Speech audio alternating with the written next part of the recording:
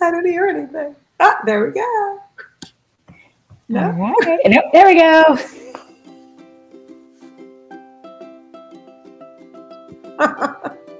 Welcome to Two Minds Today with your host, Charlene, authority in leadership development, and Haleh, an expert community builder. The pod all about best practices to get you noticed and ahead in your professional life. Hello. Hello, Charlene. I love seeing you. How are you doing? Too. I'm good. I am very good. This is obviously a highlight of my week. I'm excited to talk about this. And it was a good, reflective week. I feel like we talked about the transitioning and summer break. One of my children went back to school. So it's like, we're going to keep rolling with transitions. Wow, absolutely. And I'm sure coming back from your vacation, you've had to try and find a way to be as productive as possible to catch up on everything that you had, which brings us to our topic today.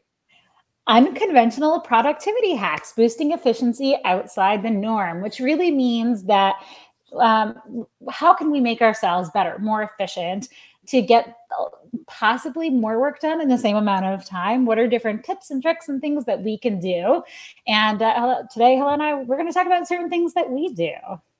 Absolutely. And folks, it's not about us becoming robots, okay? That's not what it's about. It's about being able to do... We do have to do an AI and efficiency podcast at one point. This is not that one, though.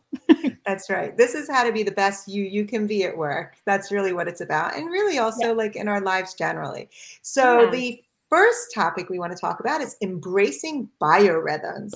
Charlene, you wanted to take us off? I do. I'm really excited about this topic. One, full transparency, disclaimer, trigger warning, whatever you have you. If you're able to do this, it comes with an immense amount of privilege in your job, and you may not be able to do this.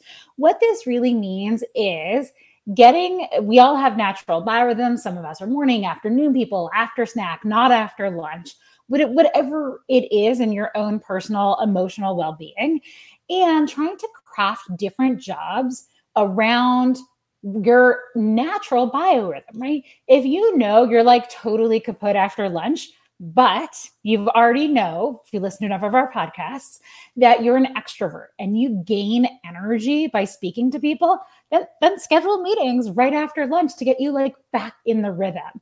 If you're a person that's opposite, an introvert, drained, do not take meetings after lunch. And again, this is an immense amount of privilege. If you're able to shift your schedule, just those micro bits, it can make a really big difference.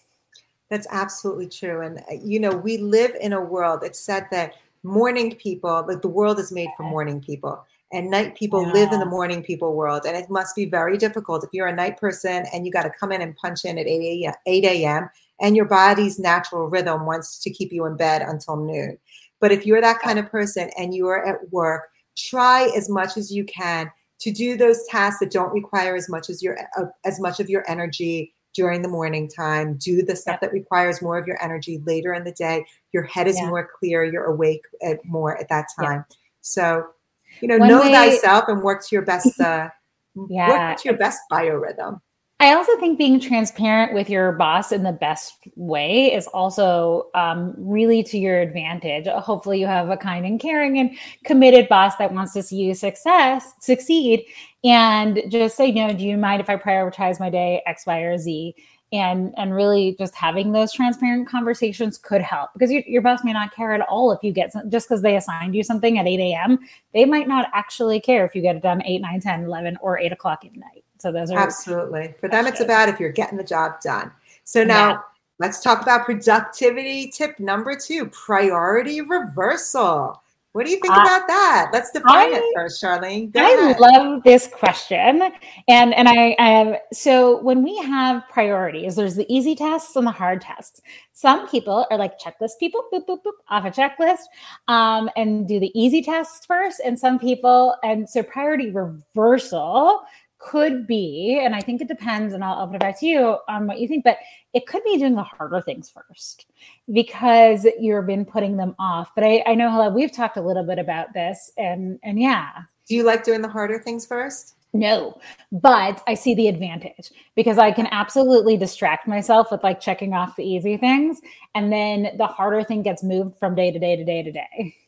So I actually really like to do the easy things first. And the way I see it is like, if there's something really difficult and challenging for me, I start doing the easy parts of that challenging job around the edges, right? So maybe I'm just like moving the file, naming the document. I'm just fixing the margins. Whatever it is, like I'm doing all of the easy pieces around it first.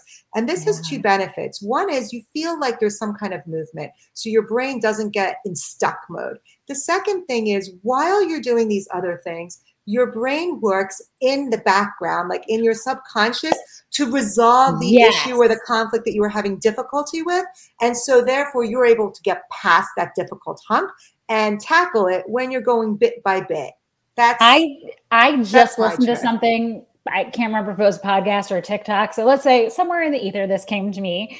And it talked about how procrastination could actually be productive, because exactly what you said, when I'm working on a hard problem, like honestly, half the time the answers are in the middle of the night. Don't do that. Set boundaries for yourself. But it could be when you're completely doing something else that those harder things come to you. If you're in college and you're writing an essay and you put it off, you're not actually always just putting it off. A lot of the times it's ruminating in the back of your head, all those sources you've acquired and come to you, so that when you're actually sitting down, it just comes to you naturally. Absolutely. So priority reversal, I don't know. I think if you like try both, can we say that? We can say both. We can say both, because you got to go into what works for yourself, right?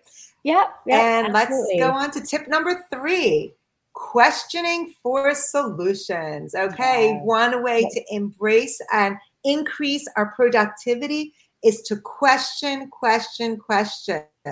I think that we're all afraid of asking questions. I don't know, Charlene, what about you? Do you hesitate to ask a question when you're stuck? Not anymore. I think early career I did. And now I think though, now a few things happened. One, I have gotten better at research. So I've gotten better at knowing when it's time to ask somebody, right? Where I'm like, okay, I've checked the resources that I have access to. I've checked the resources that took a little bit more research.